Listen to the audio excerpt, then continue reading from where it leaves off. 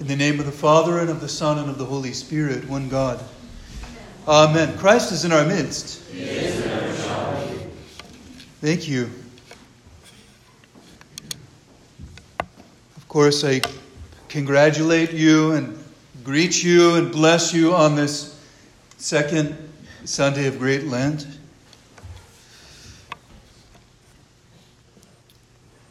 We're getting there, but we're not quite there yet. There's still some work to be done. We've had beautiful Lenten services so far. The divine liturgy of the pre-sanctified gifts is not to be missed during the week. So I encourage you all to come if you can. The last two times that we had that beautiful service, I had this profound sense, when Jesus said, when you pray like this, go into the closet and pray. Not drawing attention to yourself. And it feels like it's a moment when we as a community get to enter into the closet to pray together. There's such a sense of reverence and holiness. The miracle takes place on Sunday, the miracle of the Holy Mysteries. When the body and blood of Christ when the bread and wine become the body and blood of Christ. But the Church in her wisdom has even withheld from us the practice of serving the divine liturgy, the greatest miracle on earth, the divine liturgy. Decided to withhold that from us during the weeks of Great Lent, I think so that we could not claim it as our own, but so that we don't go without consolation and without the greatest gift. We save some of it from Sunday, some of the Holy Communion, and we get to distribute it during the week. This is the nourishment that we need. The nourishment that we need, the knowledge that we need, the wisdom and the truth and the power that we need is always that of Jesus Christ. The more you long for Him, the more you find Him. I've been having many wonderful conversations with people, spiritual conversations about their struggle in prayer with the sins and passions of life.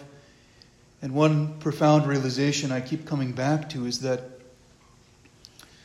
something very wonderful happens when you simply realize you want God. You desire God. You desire to be with Him. It almost comes to be enough just to desire to be with Him and to draw, and then to see that in some way you do have the ability to draw near and to be touched by Him. In the Church, and that every breath is a grace and a gift from Him. These are some of the thoughts that have come from the last couple of weeks during the season of Great Lent, and I encourage you, of course, to continue to enter in as much as you're able to take this season very seriously. But I want you to take this season seriously, but also you can approach it with a manner of simplicity, and that's kind of what I want to talk about today. On the second Sunday of Great Lent, we commemorate our Holy Father, Gregory Palamas, a 14th century saint, whose writings, if you read them, sometimes are very difficult to understand because they come across as quite technical. Unless you read his homilies. His homilies are quite accessible. We commemorate him on the second Sunday of Great Lent because it's almost looked at as a second triumph of orthodoxy. Controversy has always arisen in the Church, and he was a defender of Christianity against, to keep it simple, I might say, against rationalism. Many of the heresies that have arisen in the Church have arisen from people trying to make sense of the revelation of God, trying to articulate the mystery of God's self-revelation according to human understanding, which just cannot be done. According to human logic. What is the source of all of our belief in our theology? The revelation of God to man. And the revelation of God to man is always His coming down, breaking through from outside of time and outside of space and reaching down and revealing Himself to us. And therefore we cannot claim any knowledge or understanding in and of ourselves. Revelation is the foundation of anything that we claim to believe. We haven't deserved to receive anything from Him, yet He teaches us. And to use the words of the holy prophet Isaiah, quoted by Christ in the Gospel of John, then our desire is to become those who were taught by God. Theodidakti. From the words theos, and have you ever heard the word didactic? Like teaching those. Theodidakti, that's the plural. Those who were taught by God. But a seed can't be planted in hard, barren soil or soil where many things are already growing. There has to be simple, soft soil where the seed of the knowledge, the wisdom, and the experience of life in God can be planted. We're getting back to that theme of humility once again. Humbling ourselves before God. Realizing I have nothing but this vulnerable, simple soil of my life. How can I keep it simple? How can I keep it fertile? So many ways, but one of the ways I want to talk about is through, I like using the Sunday of St. Gregory, Palamas, to talk about the Jesus prayer. Through the use of the Jesus prayer. A simple prayer that has incredible power. And the point I want to make today is that deep, abiding, and constant prayer is not only the lot of those special Christians, like the monastics or the priests who get paid to pray and do services. Anyone who's particularly spiritual, but it's for all Christians. Deep and abiding prayer is the lot of all Christians. And I would like to posit that for all the sophistication that we bring to our belief in our theology and our articulations about what we believe and why we believe it, it all goes back to this simple prayer that we hear in various forms throughout the New Testament, often referred to as the prayer of the publican, the prayer of Bartimaeus, the blind man, the prayer of the lepers who called out to Jesus, Lord Jesus Christ, have mercy on me. The prayer was always, have mercy on me. And we commonly practice this prayer that we call the Jesus prayer, or even it's so well known that sometimes it's just called the prayer in the church. The prayer. Say the prayer. Oh, Lord Jesus Christ, Son of God, have mercy on me. The path to constancy in prayer, I believe, begins with simplicity. I want to tell you two little stories today to help make this point. There's a Russian folk tale about a bishop who was on a boat traveling across the ocean, I think going from one monastery to another. Remember, this is a folk tale, but it's proving a point. And he sees some people on the boat looking out over the bow, pointing in the direction, and he walks over and he says, I'm over here to see what you're talking about. And they said, well, over there's a little island where 3 hermits live who are working out their salvation. Where? Over there. I don't see it. See that little glisten on the horizon, and there's a little dot over. That's the island. I still don't see it. But I would love to meet these hermits. So he goes and talks to the captain, and he goes, do you know about this island with these hermits? And he goes, yeah, don't listen to anything anyone says. The guys are crazy. And he goes, well, what's the name of the island? There's so many islands out here that it doesn't have a name. Can we go swing by the island so that I could at least see them? Well, we can't get the boat very close. Get as close as we can. Maybe someone can row me over in the rowboat. Okay. I'll compensate you for it. Okay. Fine. So they detour over to the little island. The bishop, there's a funny note in the story about they set a chair in the bow of the boat with the bishop sitting in the front. Like a man on a mission. And they row him up to the shore. He gets out, and as they're getting close, he actually sees 3 old men holding hands on the shore, waiting for their visitors. A tall one that's hunched over with a crook in his back, and a short one. Anyway, they get up to the shore. All the little details are just fun, but not really necessary. But he greets them. Men of God who are working out your salvation, tell me, how do you pray? He said, well, one of them says, we pray like this. 3 are ye, so are we, have mercy on us. And then the other 2 all together say, 3 are ye, so are we, have mercy on us. And the bishop goes, well, I see you have some conception of the Holy Trinity, but this prayer isn't quite right. Let me teach you how to pray. He says, when you pray, this is what the Lord taught us to pray like this.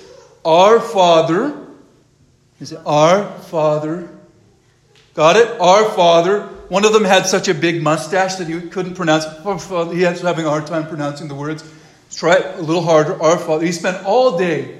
Our Father, who art in heaven. Who art in heaven. Until not only just one of them could remember, but all 3 could say, Our Father together. He said, okay, finally, the bishop with a sense of satisfaction, this is how you should pray. With a sense of accomplishment, he embraced them, got on the little boat and went back to the larger boat. And they started their way to their next destination. And the people who were on the boat it was nighttime then, and they went to sleep. And the bishop was out there walking around the deck, and he sees something moving on the water. What is that? That's not a boat. It's moving too quickly. What could it be? And then he sees it's the 3 men running across the water up to the boat. They get up to the boat and they say, Your Grace, we could remember the prayer you taught us as long as we were saying it, but as soon as we stopped saying it, we forgot it. We're so sorry. And he goes, forget about it. Just go back and pray the way that you were praying before. It's fine.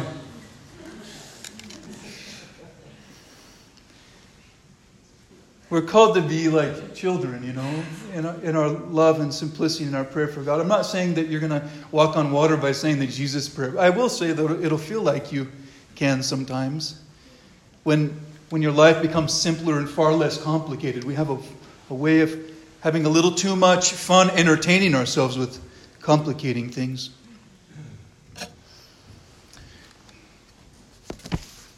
There's this story from the life of St. Gregory Palamas also that I'll just share. It's not too long. He taught people how to pray, and he taught not only monastics, but people in the world. And so when St. Gregory was living in the world, he remained enclosed in prayer for the weekdays, and he would go out on Saturday and Sunday to celebrate the liturgy and to instruct others. And on one occasion, he was speaking to the Christians and advising them to pray without ceasing, citing the Apostle Paul's exhortation to the whole church, pray without ceasing. And the words of the prophet David, who was also a king, I have set the Lord always before me. And he called to mind the words of St. Gregory, the theologian, his namesake. God should be mentioned even more than our breath. He's talking to people like you and me about this. At the same time, he said that we must teach this prayer in every way to guide its use, not only to those outside the world and living in solitude, but also men and women and children. All together. Among those present at this teaching was an old monk named Job. He was zealous in his way of life, simple in his way, shining in virtue, this Job, upright in all that is good. And he loved St. Gregory very much and came many times to talk with him. But when he heard this teaching about unceasing prayer, he was troubled that everyone should learn and practice unceasing prayer. He began to object, saying that this instruction can only be kept by monks and those withdrawn from the world, and not the many people who live in the world. St. Gregory tried to add other teachings about these things as well, but since the old ascetic, the old monastic struggler, was not convinced, he brought the talk to an end, wanting by all means to avoid talkativeness and wrangling. And when the monk went to his cell and was at prayer, God sent a bright angel to him, who said, "Do not by any means differ with Holy Gregory about what was just being discussed between you." After this revelation, the old man went straight back to St. Gregory to tell him what had been revealed and to ask his forgiveness for his insubordination and contradiction. Indeed, when after a short time the hour came for the monk Job to leave this world and breathe his last breath, he thanked God for having deemed him worthy of being a friend and a sharer in conversation with Gregory, and having gained great profit from his teaching and from his friendship. So prayer as a means of purifying the heart and illumining us can be practiced by all Christians. It's not only the monk's prerogative, but a gift granted to anyone who longs for this union with God by grace. One of the simplest and proven methods of approaching God in prayer is by saying this Jesus prayer repeatedly. We often say the Jesus prayer using the prayer rope. There's a history behind the use of the prayer rope. Those who lived in the wilderness and spent a lot of time praying, doing handicrafts and praying, would find different ways to try to keep track of their prayers, moving a pebble from one little bowl to another. But oftentimes they would get distracted by it, or even the demons would swoop in and knock their bowl over. They'd lose track. And so there came to be a way of tying knots in which 7 crosses are overlapped to form a knot, which the demons could not untie. And it became the most common practical tool. I call it the original fidget. You ever heard about kids talking about fidgets? I need a fidget. The original fidget. Not just to fidget with your hands, but to occupy your mind with prayer. Put it in your hands. Feel. The wool reminds you of the Lamb of God and that we are Christ's rational sheep. The knot reminds you of maybe the complication of life, but also how we're tied up with God. And each one just represents an attempt to repeat the same prayer. And it's not about adding up the number of prayers you say. I said 100 Jesus prayers. I said one Jesus prayer repeatedly. I said it one time over and over again. It's a practical tool in helping us to focus, to fix our mind and body on God. And we take the prayer rope in our hand and we say, Lord Jesus Christ, Son of God, have mercy on me on one of the knots. And when my mind wanders, hey, let's go. No, Lord Jesus Christ, Son of God, have mercy on me. I need to do some laundry. Not yet. Lord Jesus Christ, Son of God, have mercy on me. There are many emails that I need to respond. Lord Jesus Christ, Son of God, have mercy on me. I should have read the 2nd chapter of the letter of divine ascent today. Lord Jesus Christ, Son of God, have mercy on me. My back is itching. Lord Jesus Christ, Son of God, have mercy on me. And so on. But you bring your mind back to this simple Focus. When you're doing something you love, you really focus. Have you seen kids playing video games? My goodness. Like, you can throw things at them and they won't even look at you. When we turn our focus to something that we really care about and that we love, we can do it with depth and with meaning, with intention. And the church sets us up to be able to do that in a very practical way, using the prayer rope. You don't have to, but it's helpful. Sometimes if I have left mine laying somewhere, I use my fingers just to kind of help me focus. Lord Jesus Christ, Son of God, have mercy on me. Lord Jesus Christ, Son of God. I like to say it kind of quickly and continuously because my mind wanders so quickly. But I want to encourage you to use this prayer. It's biblical. It's proven through its use throughout the history of the church. And I would like to encourage every one of you, if you don't use it, if you don't say this prayer daily, then invite it into your life. Lord Jesus Christ, Son of God, have mercy on me. Some people, after using the prayer book for a while, they realize that it's time that they're ready for more of a contemplative and focused prayer. And so, after maybe some years of using the prayer book with the written prayers from the various saints, then your prayer time becomes filled with saying some of the introductory prayers like the Holy God, Holy Mighty, Holy Immortal, Trisagion prayers. Maybe a psalm or two to warm yourself up a little bit. And then take up the prayer rope and say the Jesus prayer 100 times maybe to begin with. Or maybe for 5 or 10 minutes to begin with. And I'd like to encourage you this week, if you can, you don't have to confess it if you didn't do it, if you don't get around to it, but I just want to encourage you to do this. If you can, take a half an hour to go on a little retreat. A half an hour retreat. Take your prayer rope if you have one. Get a hold of one. Or use your fingers, or just say the prayer. Sometimes I tell people, set your timer on your phone. Hey Siri, set a timer for 30 minutes. And then throw your phone across the room. So that you're not looking at it. How much time do I have left? And simply say the prayer.